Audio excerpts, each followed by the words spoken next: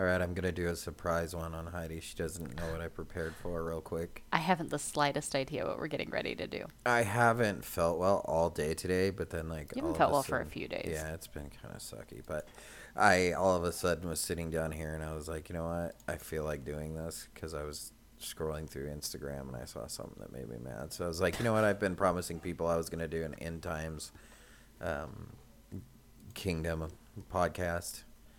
So I've already done one of these before, but I'm gonna go ahead and actually with our good friends over at Got Questions because we use the heck out of them. I love They're them. awesome. They contacted us and they were delighted that we always throw them out. So that's really cool. That Oh, and our homeschool plans, it's like all got questions. We're going through all kinds of stuff. yeah. So what I'm gonna do is I'm gonna read through a couple write ups they do. They're really short and talk about them a little bit. But so if you have your Bible, you Probably want to grab it. probably want to grab it because I will just be reading. I won't be reading every single verse, but I will be reading the scriptures that they um, present here. This is a very, very touchy subject with many people. Many people don't want to talk about it. Many people don't want to preach on it. Many people don't want to teach. They don't want to do anything with it. They really They don't. just rather just toss it off and just not care about it. And it's not something that we have the luxury of doing because your eschatology, which is the study of the end times, that matters. It your viewpoint on that, no matter what viewpoint you take out of scripture, it matters on how you live your Christian life either way. But I feel like the argument is always that it doesn't matter. You can, if you believe that and I believe Well, that's the this, like first it's no thing. big Yeah, that's deal. the Like first thing. we're Yeah. constantly disregarding But this see, there's topic. a problem with the there's the two viewpoints basically the way that I see it. One keeps you here in the world a lot longer before you see Christ. Yeah. And then the other one, Christ could come at any moment. I mean, that's the basic, Yeah, I mean, the easiest way to explain both of the two views. bare knuckles description of Yeah, I mean either that's view. that's Where very you're at. very Yeah. dubbed down, watered down, horrible, but No, but that's what workable. it is. Yeah, I mean if you strip it down, that is exactly what it is. So I mean, one keeps you here for a really long time, tells you not to worry about it, tells you that we will bring all of these things together and eventually to Christ, and then He will return. Then the other is, we're going from bad to worse here, and this world is passing away quickly, and Christ's return is imminent, meaning any minute. So I mean, those are the two views like that. The only problem is if you take the view that I don't think that we're going to make this world a essentially a Christian world and then Christ will return. I don't buy into that. So I believe in the rapture and I believe that, the coming tribulation and that type of thing. But I'm not really worried about it. It's like, well, having that type of view does not give you the luxury of not paying attention to it. Because having that view is very dependent on a bunch of different realities. The main one that we hold, which is premillennialism and a pre-tribulational rapture, those all center around the fact the closest end time sign that we could have is the existence and the regathering of the nation of Israel. That in essence in 1948, something happened in 1948 that hadn't happened since 70 AD when the temple was destroyed in Jerusalem, and a lot of the Jews at that time, not all of them, there's a few, but for the most part, I mean, for the explanation of it, yes, the Jews were dispersed out into the nations and essentially kicked out of the land again. And when they voted in 1948 as a state, that created the first time that it was ever recognized since 70 AD that there was Jews back in the land, and it was recognized as Israel. And that's huge. Not only is that prophetic, and that was prophesied that would happen, and we'll share verses later, but obviously that was something that really did happen. And that wasn't that long ago. And for our view of the end times here, there needed to be a literal Israel that existed. And now that the literal Israel exists, not saying that this is where the black eye comes from with our point of view in the premillennialism camp. A lot of people think that every little movement the United States does with Israel is somehow forwarding Bible prophecy, and that we have to blindly support Israel in every single thing that they do. And and that couldn't be further from the truth. And yes, we get caught up in a lot of this legalism and a lot of this political nonsense about it, and that's not, and we defend Israel's every single move as if they do everything perfectly. And that's not the case at all. I mean, at all. The only thing that's interesting about it is the fact that there's land over there that used to be Israel that now is Israel again. That's the only thing that's interesting and noteworthy about it. What the people are actually doing over there, I mean, in all, it's a godless nation completely. Leading in homosexuality, no, really. In Tel Aviv, it is the largest gay city in the world. Well, and in the gay community, in the world. Was it last year they just finally outlawed prostitution and things like that? Like, those things have been rampant. That's crazy. And I mean, Tel Aviv with that, and then, like I said, they're largely an agnostic. They do not have a God nation. Because even their own people talk about how unreligious they are. Yeah. And it's getting worse. I mean, as the nation increasing. Is getting younger, it is it's getting a lot worse. So there's definitely no celebration in any of the things that they have done. I mean, their sins are equally as bad as ours. But the fact, like I said, the fact that there's land over there that's considered Israel that wasn't for a very, very long time, and this is something that was prophesied that was going to happen, that they were going to return to the land in a state of unbelief, not because of anything that they had done, but for God to show you a nation His born glory. in a night. Who Exactly. can believe this? Exactly. Is to show you who the Lord is.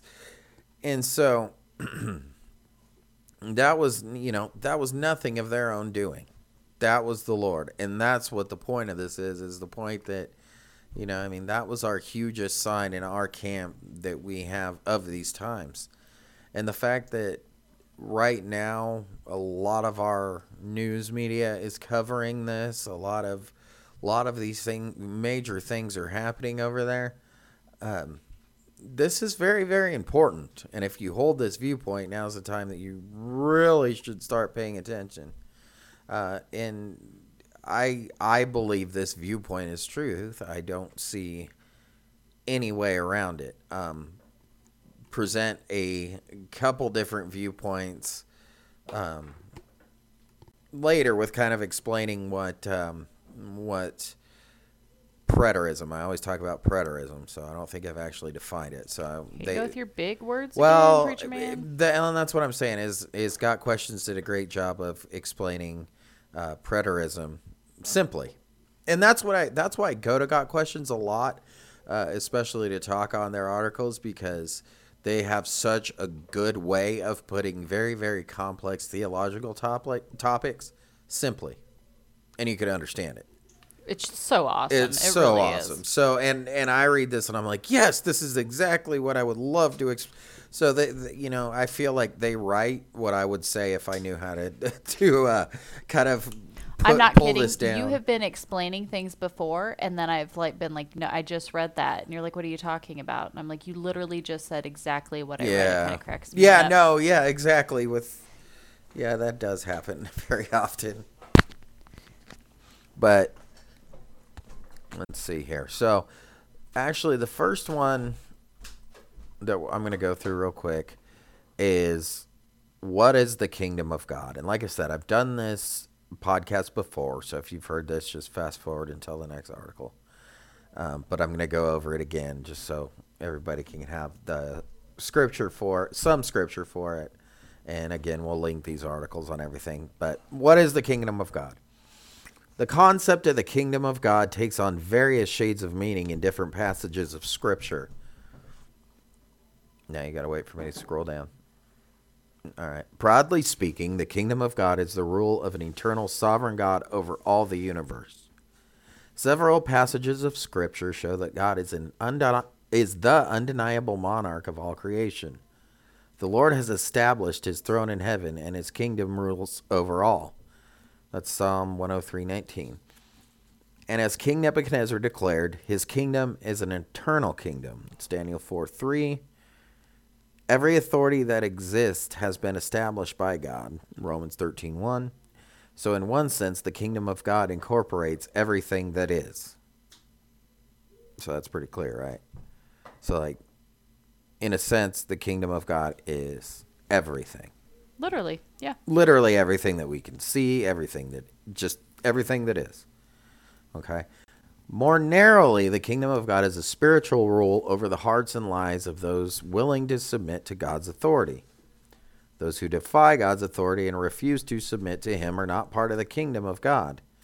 In contrast, those who acknowledge the lordship of Christ and gladly surrender to God's rule in their hearts are part of the kingdom of God. In this sense, the kingdom of God is spiritual. Jesus said his kingdom was not of this world, John 18:36. And he preached that repentance is necessary to be part of the kingdom of God. That's in Matthew 4:17. That the kingdom of God can be equated with the fear of salvation that is evident in John 3:5-7. When Jesus says the kingdom of God must be entered into by being born again. See also 1 Corinthians 6:9. All right, and here is the interesting part when we talk about the kingdom. This is when we start getting into the interesting talk. And this one is going to lead me into the next article. But there is another sense in which the kingdom of God is used in Scripture. The literal rule of Christ on the earth during the millennium. Daniel said that the God of heaven will set up his kingdom that will never be destroyed. That's Daniel 2:44 and 7:13 and 14. So, yeah, what the key phrase right there is that literal rule of Christ on the earth during the millennium. This might sound nuts to a lot of people. You might have not heard anybody preach on this. This is one of those things that a lot of people just completely misunderstand the kingdom. So they just kind of, I believe in it, but I don't really get it, so I'm just going to kind of let it go. And what's left just to be that like fantasy thing that happens at the end of time, but that's like millions and millions and millions of years down the road, and like it doesn't really matter.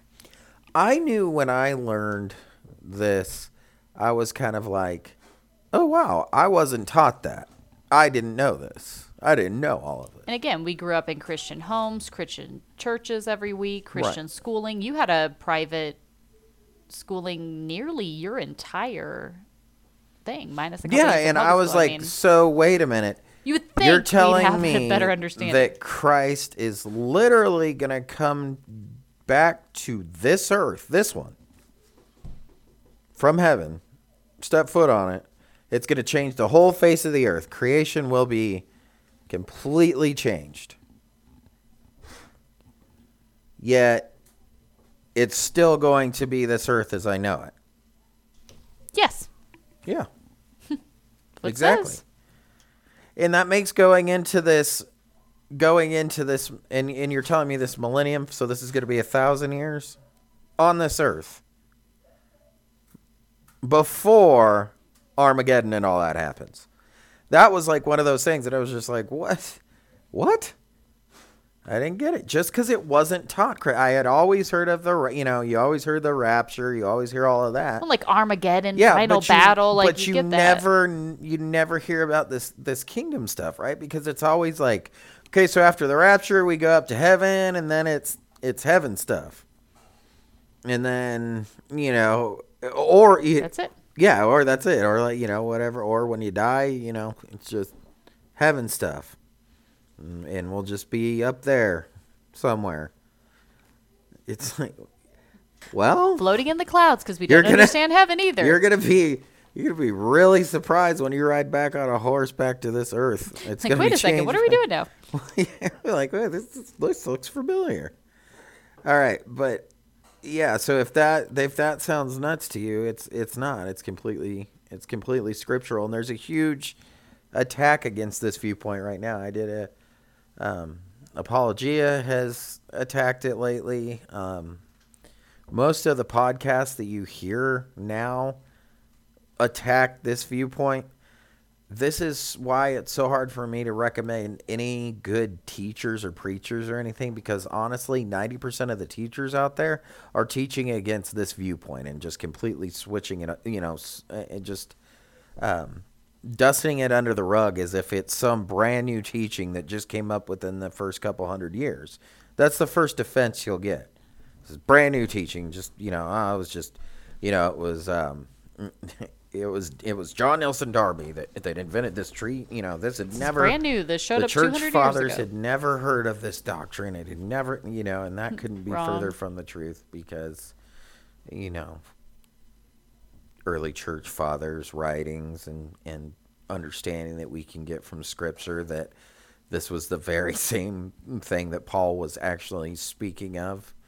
So anyway, they that's just their first defense, and they always go against it. But before we get off on that whole 1,000-year thing, yes, sometimes most of the time when we're talking about the kingdom of God, we're talking about this literal millennial kingdom of Christ, the return of Christ, the second coming of Christ to this earth to bring in and set up his kingdom, to make it fully realized. Where Jesus will literally be like president of the earth for 1,000 years. We'll get to that on the 1,000-year thing, because it's on a throne in Jerusalem, and that's where he's going to be running everything from.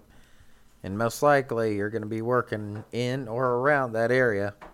So get familiar. But let me continue on reading their this article here, and then we'll get. So many other prophets predicted the same thing about this millennium, this kingdom period.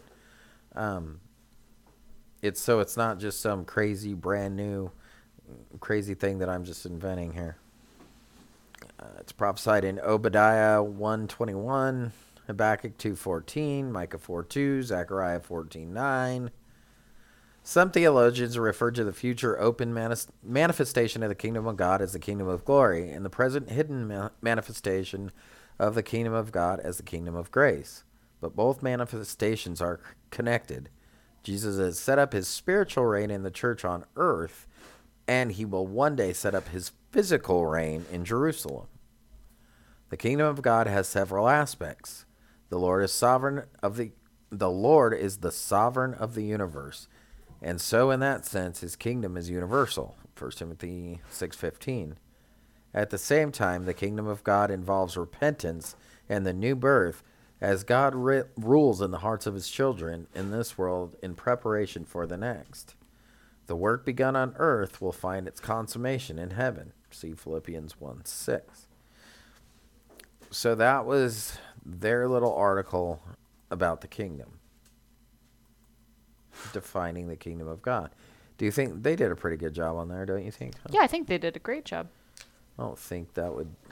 well, like I said, we'll definitely leave some resources. And I always recommend Andy Woods. Andy Woods has got some great books great teacher on explaining about it here. But now that I've confused you about this kingdom, let's talk more about this 1,000-year kingdom that we're talking about here, if we're going to keep going on that topic, because they did a great job on this. This is... You think... Well, I thought yeah, Jesus is going to come back one day, and then we're just like going to be in heaven. I think a lot of us, because it's not just us, we talked with many people have the same idea, but this, like, in Randy Alcorn's Heaven book really helps so much, because you have to properly understand what's to come. But again, that's hard to do when most churches don't teach it, or what is being taught is like really funky and weird and twisting a lot of scripture. And so, like, using Randy Alcorn's book Heaven and Heaven for Kids to try to make sure we're properly understanding the things to come. But I think most of us do have this idea that there's like the rapture, the end, some kind of, tribulation, there's Armageddon, a big battle. Boom, you're like in heaven forever on this new heavens, new earth. Like, that's how it is forever. And it's like, kind of. Yeah, I mean, those are pieces of it. But I mean, it won't matter. I mean, at the time. But I feel like we just think it's like we go to heaven and then like you just stay there, you're done, you never come back to this earth, right? That's weird. And God takes over everything and everything's perfect and there's no more tears and no more sadness and I'm not fat anymore and everything's just fixed and perfect, like that's what it is, right? Like that's my new body. And so I think you start to then look at these things in the breakdown of the kingdom and how many things are still going to happen that you and I, like all of us, will literally be a part of. We love teaching this stuff to our kids because our kids love learning about it and being like, hey, that's me. I'm part of that group he's talking about. Like, I get to see that. I'm going to be a part of that. I get to be with Jesus and serving him and doing this. And that's really cool. One of the big problems with this is like, yes, it at this point it doesn't matter how you believe or what you believe, right? I mean, we all believe one thing wrong or another. It doesn't.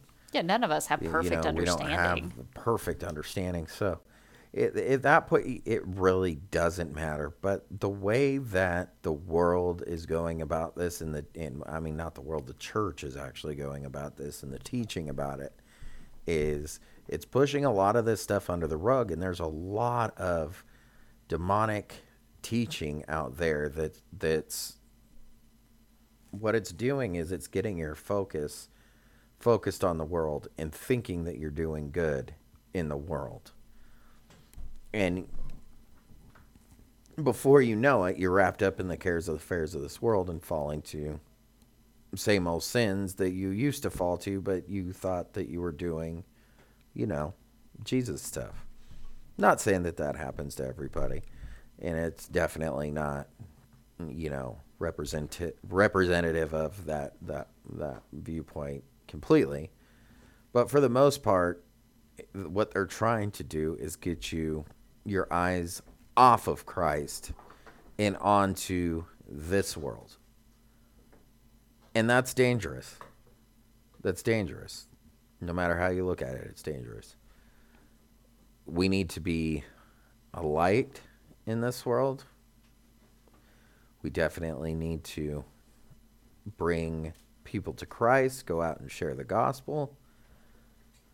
But we don't make it some utopia through political power and force, and that's what a majority of the church now is teaching you. We're all wrapped up in the social justice and all of these other things. I mean, that's our job to stand up for these things, we believe. And that's dangerous because you know what? I know there's times that I thought that I was doing things right, and then I realized, oh my gosh, I wasn't following you at all. I wasn't, my heart wasn't after you at all. Might have been doing good things, Right. but was I doing good things with my heart after the Lord? And the other problem that with most of these people that push this under the rug too is they become very accepting in other areas of Scripture. And this is where a lot of these beliefs that'll come from. This is where you get a lot of your, affirming of homosexuality. A lot of progressive Christianity comes from stuff that's like, well, you know what? The world's changing, so we gotta change this along with it. And so a lot of that is getting believers to compromise their beliefs and essentially getting them to sin. The Bible tells us that knowing these things and doing them and giving approval in Romans to these things who do them, that we're just as bad. So I'm not, again, I don't want to completely dump on somebody that does not feel the way that I do, because that's not the case in every situation. But 9 times out of 10, as I said in our past Kingdom podcast before, you can always trace this back down to their views on the end times. Like, it's kind of ridiculous, but anytime me or anyone else, we bring something up, some other church, some other teacher, some pastor, something, Brandon's first question every time I make fun of him for it, but his first question is always, what's their kingdom theology? And I'm like, oh my gosh, you with the kingdom, I'm not even talking about that. Like, I'm talking about something completely unrelated. And this has been like back when we were looking but for it doesn't a home matter church or whatever. But yeah, but every time he's like, what is their kingdom theology? And every time, this is where I told you guys, Brandon is like the best counselor in the whole wide world, because he has this crazy ability to be able to call stuff. It's just frustrating because he's always right and he doesn't give you the answers you want to hear. He gives you the answers you need to hear. But he always does this. And sure enough, he'll look into people's kingdom theology and their teachings on it. And sure enough, 9 million things come rolling out of every corner. It's like, dang it. And that you were right. I mean, this kingdom thing, it's very, man. very few. Like, but nobody thinks about, like, this isn't a topic people talk about very often. Like, nobody else is like, I don't know, I can't say anything until I know their kingdom theology. Like, who says that? I've never heard anybody else. I mean, nobody says that. But nobody talks about this. But yet every time you do it, I'm like, dang it. You have that kingdom thing. Well, but that's just the first, because it's how you view Christ. Okay, so are you living your life as if you could be standing in front of judgment? Not obviously going to heaven or hell judgment, but judgment on what you did in this life. Are you? Do you think that's going to happen? Well, and that's just it, because people go, well, if you're just looking for the rapture all the time, you're just looking to escape, then you're of no earthly good, right? What's the saying? Don't be so heavenly minded that you're of no earthly good. I say be completely heavenly minded, so you're of the utmost earthly good. Yeah. Thus, the heavenly minded homeschool. Exactly. When we rename that, because, I believe at any moment I could hear the shout. I could hear. Right. So that gets me more motivated to do more work. Yeah. Than to do less work. And who cares that I wish I pray for the rapture, and that's the first knock that they'll get against it. People just wishing this escapism. Yeah. It's like, okay. So that would be like bagging on Noah for looking forward to having an ark to escape the flood. Yeah. Like stupid, you build a boat, haha. It's the same. You believe it's going to rain. As in the days of Noah, guys. We're seeing it in so many ways. And that's the thing is we believe that this is prophesied in Peter too. Scoffers will come in the last days. Scoffers are coming from within the church. In the church, remember that they are believers. This is not from outside the church. Duh. Remember, the world doesn't believe in God. I always thought when I read that verse that the scoffers were like people of the world who make fun of the rapture and stuff. Yeah, that's what a lot of people think, but that's not true. But now it's so crazy. You look at the state we're in now, and it's like, no, the scoffers that he was talking about, they're believers. They're going, He said that he was coming 2,000 years ago. He said he was coming soon. He hadn't been here yet. Well, even if he doesn't come in the next 100 years, he's still coming soon. I don't know what soon means to me. But that does. I mean, it's just, like I said, the only people, like, it's very few groups that teach this that aren't very, very dangerous. Like, Apologia is one of them. They're not, I mean, they've got some dangerous teachings, but they're not heretical or anything by any means. But you go and you look at people like... It's just so disrespectful. It That's is. what really like gets us Bethel about Apologia. well, they're very, yeah, and They're I mean, just we'll go into that more. disrespectful. They're extremely But what I was saying is though, even though their kingdom theology's all jacked up, they're, doctrinally sound in every other aspect. And I'm saying most people that their kingdom theology is jacked up, they're not doctrinally sound usually in any aspect. There's just very few of them, because that's usually where your wackiness comes from. Like Bethel and stuff like that. You said, you make this the kingdom. And that's what kingdom now theology, right? We just read about what the kingdom of God is, this literal reign on earth. Well, there's a different view of it that replaces that and says that, okay, that was all spiritual. Jesus already came and accomplished that. Right now he's in heaven ruling, and this is a spiritual rule in a spiritual kingdom. And that's where they say that we will basically build this world into some utopia, and then Christ will come back. That's literally what they say. I mean, it is not being fair completely to their view, but at the end of the day, that's exactly what it is. You bring through the power of the gospel and the Holy Spirit within us, we're going to bring the whole world to Christ, and then he will return. Is basically what it states. And they say that every prophecy in the Bible and everything that was fulfilled in 70 AD with the destruction of the temple. And that's where you get the preterism, but that's going to be the third article. So let me Which just amazes me, because it's like we'll be reading through it with our kids and even our teenagers. Like, wait a second, how was this fulfilled already?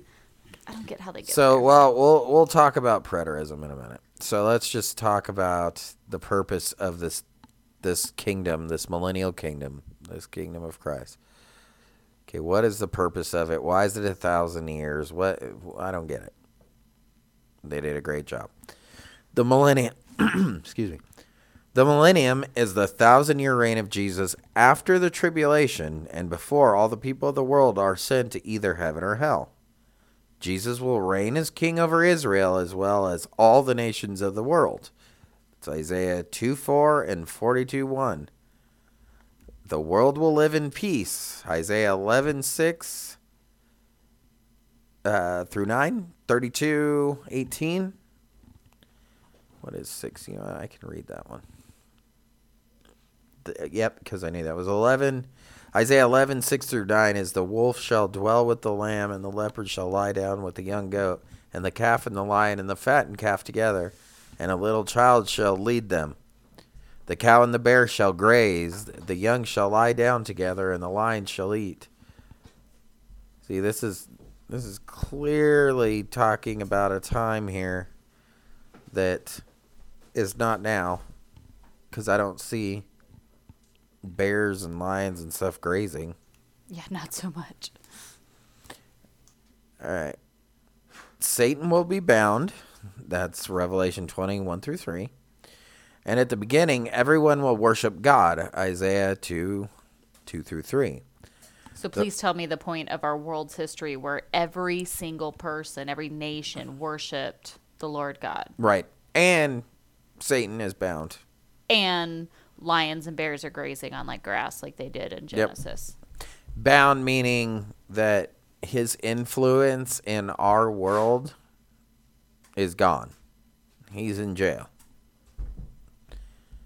The purpose of the 1,000-year reign is to fulfill promises God made to the world that cannot be fulfilled while Satan is free and humans have political authority.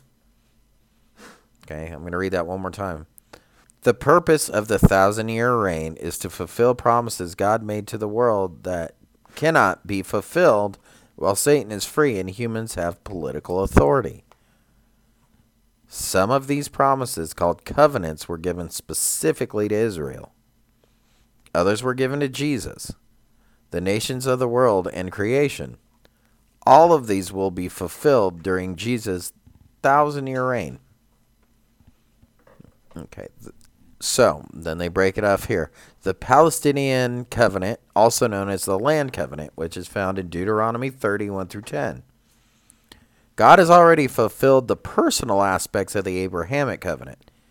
Abraham did go to the promised land. He did have many descendants, and he is the forefather of many nations. Several hundred years after Abraham, Joshua led the Israelites to claim ownership of the promised land. But Israel has never possessed the specific boundaries that God promised in Genesis 15:18 through 20. I highly recommend, if you haven't done it already, but go just Google map of biblical Israel lines or whatever. Yeah, you it's you can far look from at it. what all land that they had in biblical times, what land they have now, and then compared to even at the max, like having the most amount of land conquered compared Wasn't to what even God close. told them what they were going to have. It's great. Like, Well, because it goes on over into Egypt and oh part yeah, of but Saudi I think Arabia. seeing that visual where you're like, Yeah, oh it's wow, huge. really? Yeah. It's big. So the specific boundaries God promised also in Numbers 34, 1 through 12. Not even Solomon ruled over this particular area. 1 Kings 4, 21 through 24. Although he did reign from the river of Egypt to the Euphrates, he did not hold the area from Mount Hor to Hazarena. Numbers 34, 7 through 9, into present-day Lebanon and Syria. In addition, the covenant God made with Abraham was that he and his descendants would have the land for eternity. It's in Genesis 13:15, 17:8, and then Ezekiel 16:60. The current Israeli state may be set up in this direction, but they still do not possess the boundaries God laid out. The second covenant, this is the second reason why this has to happen, this 1,000-year literal reign of Christ on earth. The Davidic covenant, which is found in 2 Samuel 7. God's covenant with David was that his line would never die out and that David's heir would sit on the throne of Israel forever. That's in 2 Samuel 7:16. Bible scholars agree that Jesus is the fulfillment of this covenant.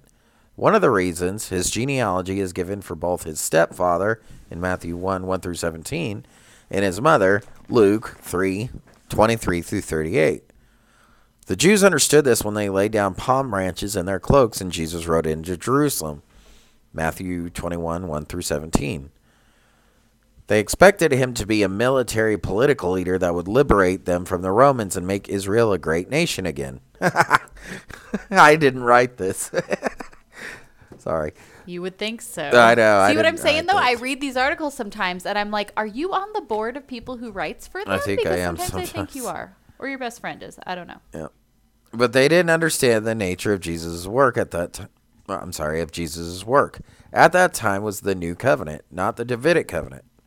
The 1,000-year reign will be beginning of Jesus' eternal reign over Israel and earth. That's Revelation 24 through 6. And the new covenant. Jeremiah 31, verses 31 through 34. The work of the new covenant, Jesus' death and resurrection to reconcile hearts to God, has been accomplished, but we have not yet seen the complete fulfillment. Jeremiah 31:33 says, "But this is the covenant that I will make with the house of Israel after those days, declares the Lord. I will put my law within them, and I will write it on their hearts, and I will be their God, and they shall be my people." Ezekiel 36:28 gives more specifics. "You shall dwell in the land that I gave to your fathers, and you shall be my people, and I will be your God." Isaiah 59:20 through 21 explains that this covenant is possible because of the Redeemer, and the reconciliation he provides will last forever. This covenant does not mean that every Jew will be saved, but it does mean that Israel as a nation will worship their Messiah. The Old Testament prophets who spoke of this covenant, including Isaiah, Jeremiah, Hosea, and Ezekiel, all wrote that it will be fulfilled in the future. From their time on, Israel has yet to be an independent nation that worshipped its Messiah. They will be in the 1,000-year reign of Christ. Those are the covenants God made with Israel that are to be fulfilled in Jesus' 1,000-year reign. But the Bible lists other promises that will be fulfilled too. God promised Jesus he will make his enemies a footstool and that Jesus' followers will worship him freely. God promised the nations of the world that they would live in peace with Jesus as their ruler. That's Daniel 7:11 through 14. And he promised creation that the curse would be lifted. Romans 8:18 through 23. Animals on the earth would be restored to peace and prosperity. Isaiah 11:6 through 9. And then 32:13 through 15. And people would be freed from disease. Ezekiel 34:16. These too will be fulfilled during the 1,000-year reign. The main purpose of Jesus' 1,000-year reign is to fulfill the prophecies given to Israel and the promises made to Jesus, the nations, and the whole earth. God's covenants are voluntary and one-sided. He promised he would bless Israel and restore the world in specific ways, and he will. So, yeah, I mean, I thought they did a great job of it, really but it's one thing that it's teaching that we've lost in the church. It sounds surprising to so many people that it's just so yet you foreign. Just lifted off a handful of scripture that literally and that's just a scratch of the surface. And it was something that I didn't know. I mean, I didn't know all of this. I wasn't given to understand all this. It wasn't until you read the Bible, like you read it all the way through a couple of years ago when you were on your project of reading it all the way through in a short amount of time. And you read it all the way through and you're reading it and you're going, whoa, wait. You start reading things like forever and ever. Every time you see forever and ever used or certain things that were to happen, and then I'm looking and I'm like, when did this happen? When did this happen? And you start researching all these things. It's like, it hasn't happened. Yeah. But then you see people talking about, well, all these prophecies of the Old Testament, they were fulfilled and said they were in the kingdom, blah, blah. And it's like, well, how are we if this hasn't happened? And that's that why means God's a liar. That's not right. And that's why this teaching has gone completely out of the churches, because nobody knows anything about this. Nobody knows anything about this. And nobody talks about it. No. So unless you're reading and digging into it, why would you just be like, hey, I'm going to break down the kingdom? Because when you read the Bible, you're just like, okay, cool, Israel. Yeah, okay, Israel was God's people and all this happened over there. But, when we get this Americanized view, I guess, of this American gospel, and we invent our own idea of it, but fail to realize that this was an actual place. This was an actual, race of people that Jesus was, and these were promises made to this literal group of people. It was just God's chosen nation. It was his choice, not anybody else's. I don't know why that it's them, but it was them, and he decided to put that's the roots of creation over there. I mean, that's where we believe that literally the roots of creation is over there. I mean, even secular science and history will teach it will acknowledge that. Exactly. So, it's something that's real. So, and I know we don't really think about it much, but you're like, wow, Israel is still very, very important to all of this. And even the fact that we're talking about Israel right now is amazing. But we don't understand the hugeness of that either. Well, because once a people is exited out of their land as a people, it's history proves that over a short period of time, they just assimilate into the culture and they lose their identity. Yeah. Look at how many of the different ites that you have in the Bible, the Amorites, the Jebusites, all these different ites. Where are they now? You've never seen a Canaanite or a Jebusite you've never seen any of these. Nope. You've seen a Hebrew, an Israeli. We know a couple. But even then, it's funny because, you look at these things and it's like, well, those things just don't apply anymore, even the things that haven't happened yet because the Jews rejected Jesus. Mm-hmm. It's like, okay, then how do you explain God already saying that they're going to reject him, but he's still going to do these things anyways because when he says forever, he means forever, and this is what he's going to do. Like, he already says. Yeah, and it's so funny. You don't ever think that you've rejected Jesus? Uh-huh. Do you understand that? You know how I always talk about how Israel is really, really applicable to the church, and looking just as the nation of Israel in the Old Testament, and looking at this church period that we find ourselves in now. Great similarities. Of being, right, us as Christians, I mean, we're pretty much in the same kind of, almost the same kind of battle, but I always talk about the different things that were a reflection. What do you think the reflection of the Jews rejecting their Messiah is? That's the forgiveness of sin that we have. Of course, we all reject Jesus. That's a representation of that. We will all reject Christ. That's not one group of people. Come on. What? Yes, I understand that they were his chosen people, but he offers this forgiveness to everybody. We are all made in his image. To say that he is done with them because of this and because of their unbelief, I mean, that's just wrong. That's why I love the Watchmen when he goes, so if you think he could be done with them so easily, what makes you think if you think he's done with the Jew, if you think he's done with the Jew, what makes you think he's not done with me and you? Exactly. I mean, keep moving this mic. Heidi's yelling at me. I know. You just keep getting it right in front of your mouth. Being mean to me, Sabrina. I am not being mean to you. I am helping everybody's ears because it gets in front of your face, and then it's like you're shouting at everyone, and it's gonna I'm bust mind everyone's. punching you right now. No, you're not. Because I just mind slapped your hand down. All right. So now let's talk about the negative view of all of this. You just straight up called for help over the podcast. She's being mean to me. How old are you? Oh. Are you 6? You just closed it, didn't you? No, I closed the right one. Okay, I'm good. I wasn't calling for help. Yes, you were. No, I was just notifying. Just putting out a PSA. Heidi's being mean. All right, continue on. All right, let's on the negative side of it. This is the view that's actually more prevalent and popular today. That's very, very unfortunate, but it's just I don't see any biblical basis, and neither does Got Questions here in this article, so we'll read it.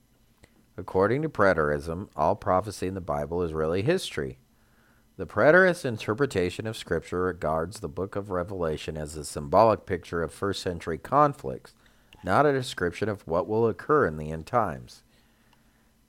And that's the basic, the easiest sum up of what the term is that I keep referring to. It's just the belief that everything has already been, all prophecy was already fulfilled, and Revelation is nothing but a symbolic book. It's a view that biblical prophecy, going back to the article, biblical prophecies concerning the end times have already been fulfilled in the past.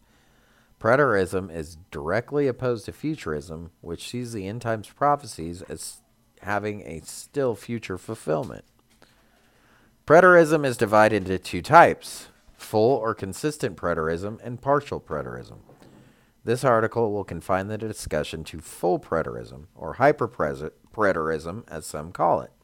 The popular teaching here that ministries like Apologia throw out there is full preterism, because we were just listening to a clip the other day from them with Jeff when he was explaining that all of this was fulfilled in Jesus' generation to the audience that he was speaking of, to that generation, including tribulation, all of that. We're not destined to any of that.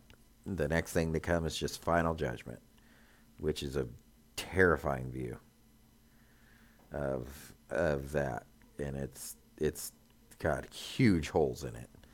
So that's what this article is covering. So that's actually works out well. So here is what's wrong with that. Preterism denies the future prophetic quality of the book of Revelation. The preterist movement essentially teaches that all the end times prophecies of the New Testament were fulfilled in AD 70 when the Romans attacked and destroyed Jerusalem.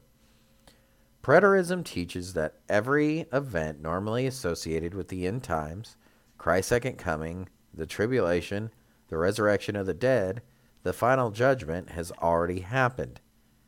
In the case of final judgment, it still is in the process of being fulfilled.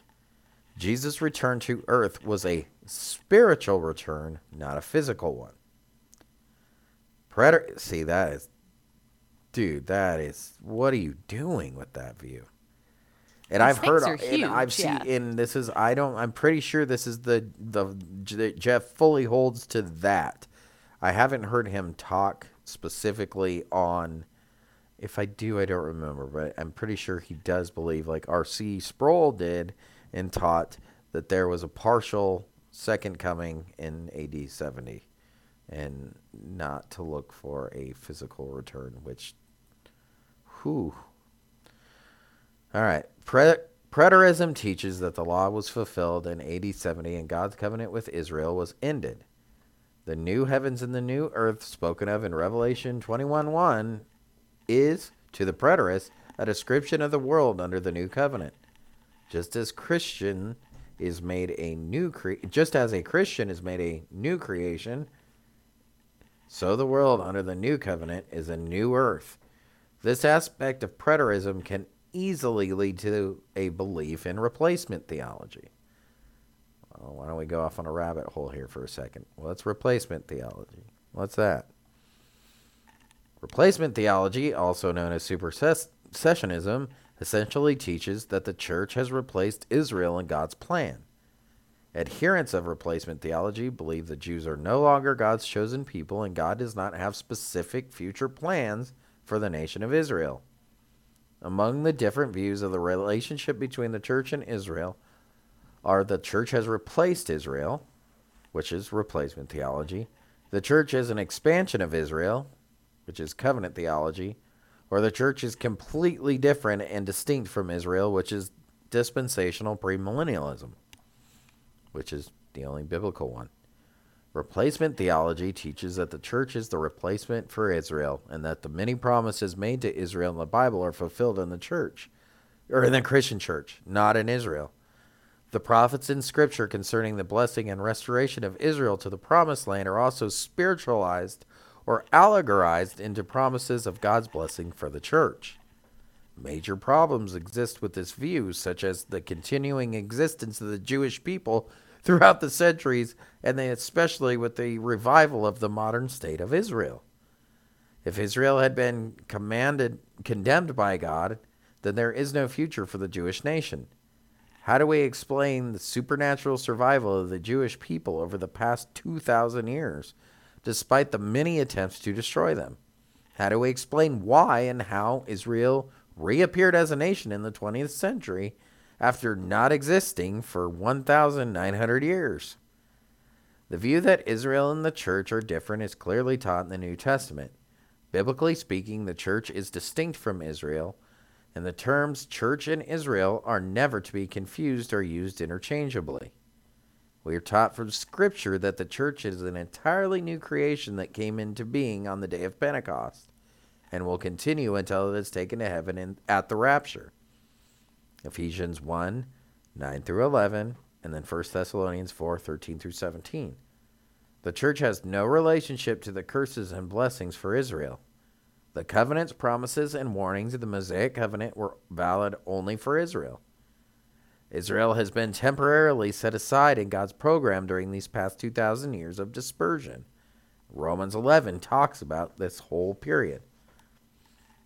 Contrary to replacement theology, dispensationalism teaches that after the rapture, 1 Thessalonians 4:13 through 18, God will restore Israel as a primary focus of his plan.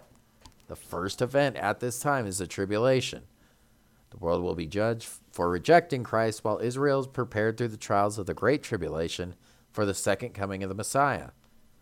Then when Christ does return to the earth at the end of the tribulation, Israel will be ready to receive him.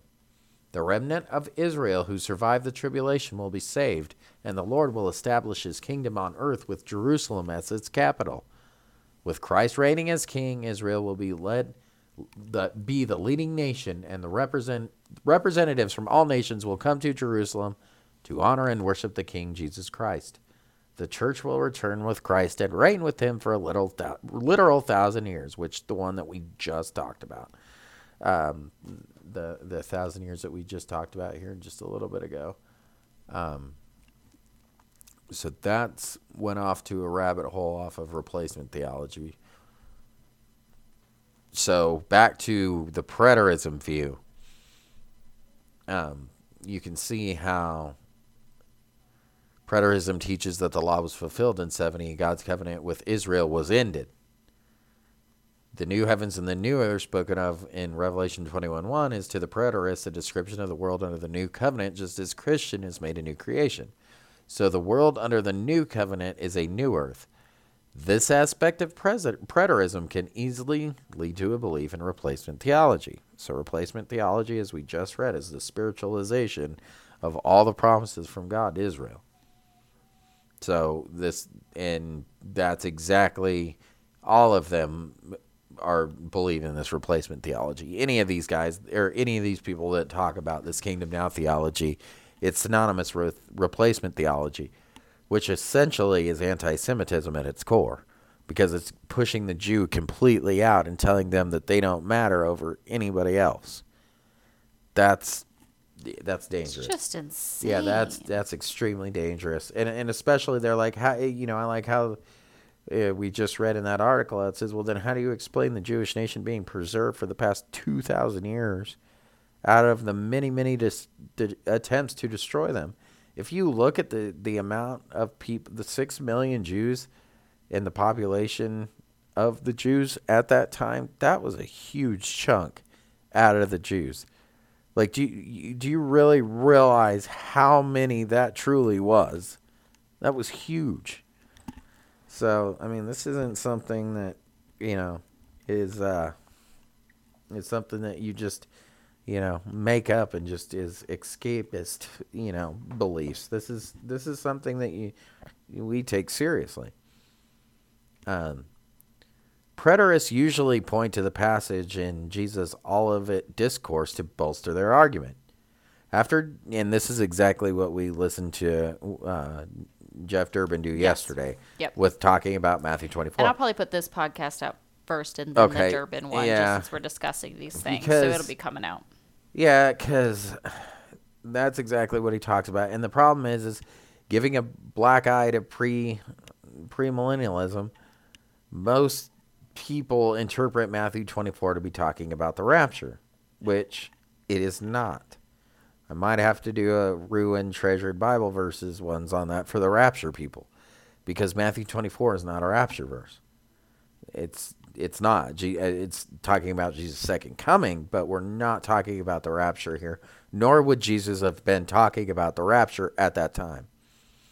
The Jews were wanting to know about the kingdom, and and he was explaining these things. So this had nothing to do with, when are we going to all be caught up? That's not what he was talking about, and it's unfortunate that there's so many people that teach like that, because that's just an easy refute to these people that don't believe in it. But what they usually point to this either way to cement in their argument. After Jesus describes some of the end times happenings, he says, Truly, I tell you, this generation will certainly not pass away until all these things have happened. That's verse 34. The preterist takes this to mean that everything Jesus speaks of in Matthew 24 had to have had occurred within one generation of his speaking the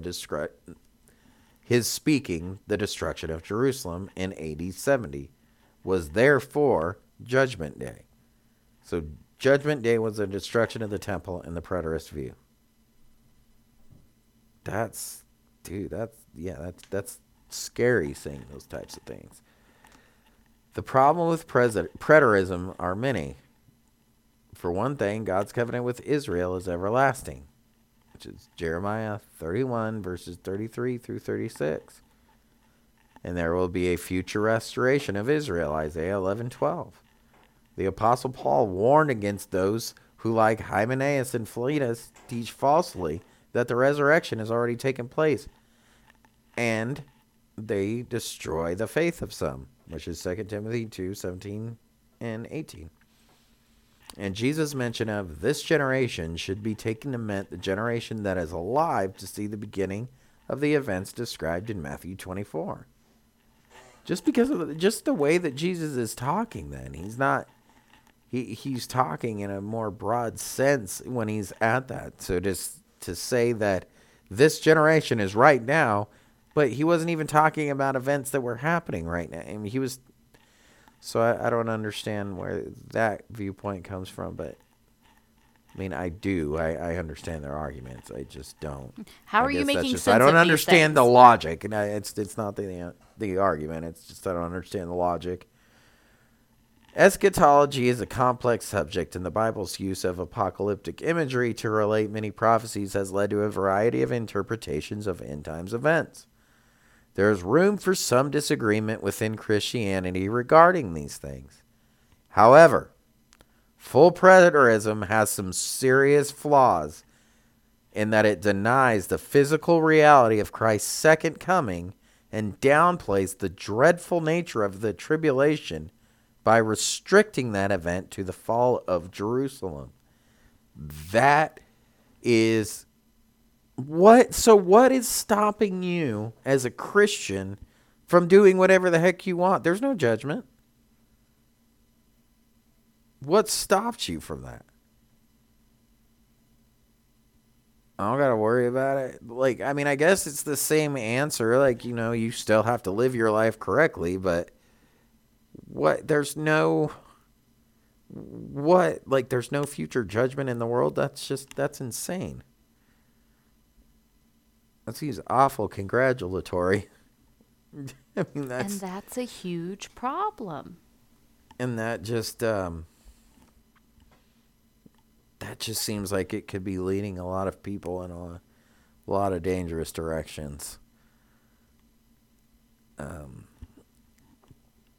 So, if I haven't already confused you, this was my attempt to simplify some of these topics regarding the kingdom and just giving you information. I wanted to end on this preterist part because this is what's the most popular view, I think, is this viewpoint.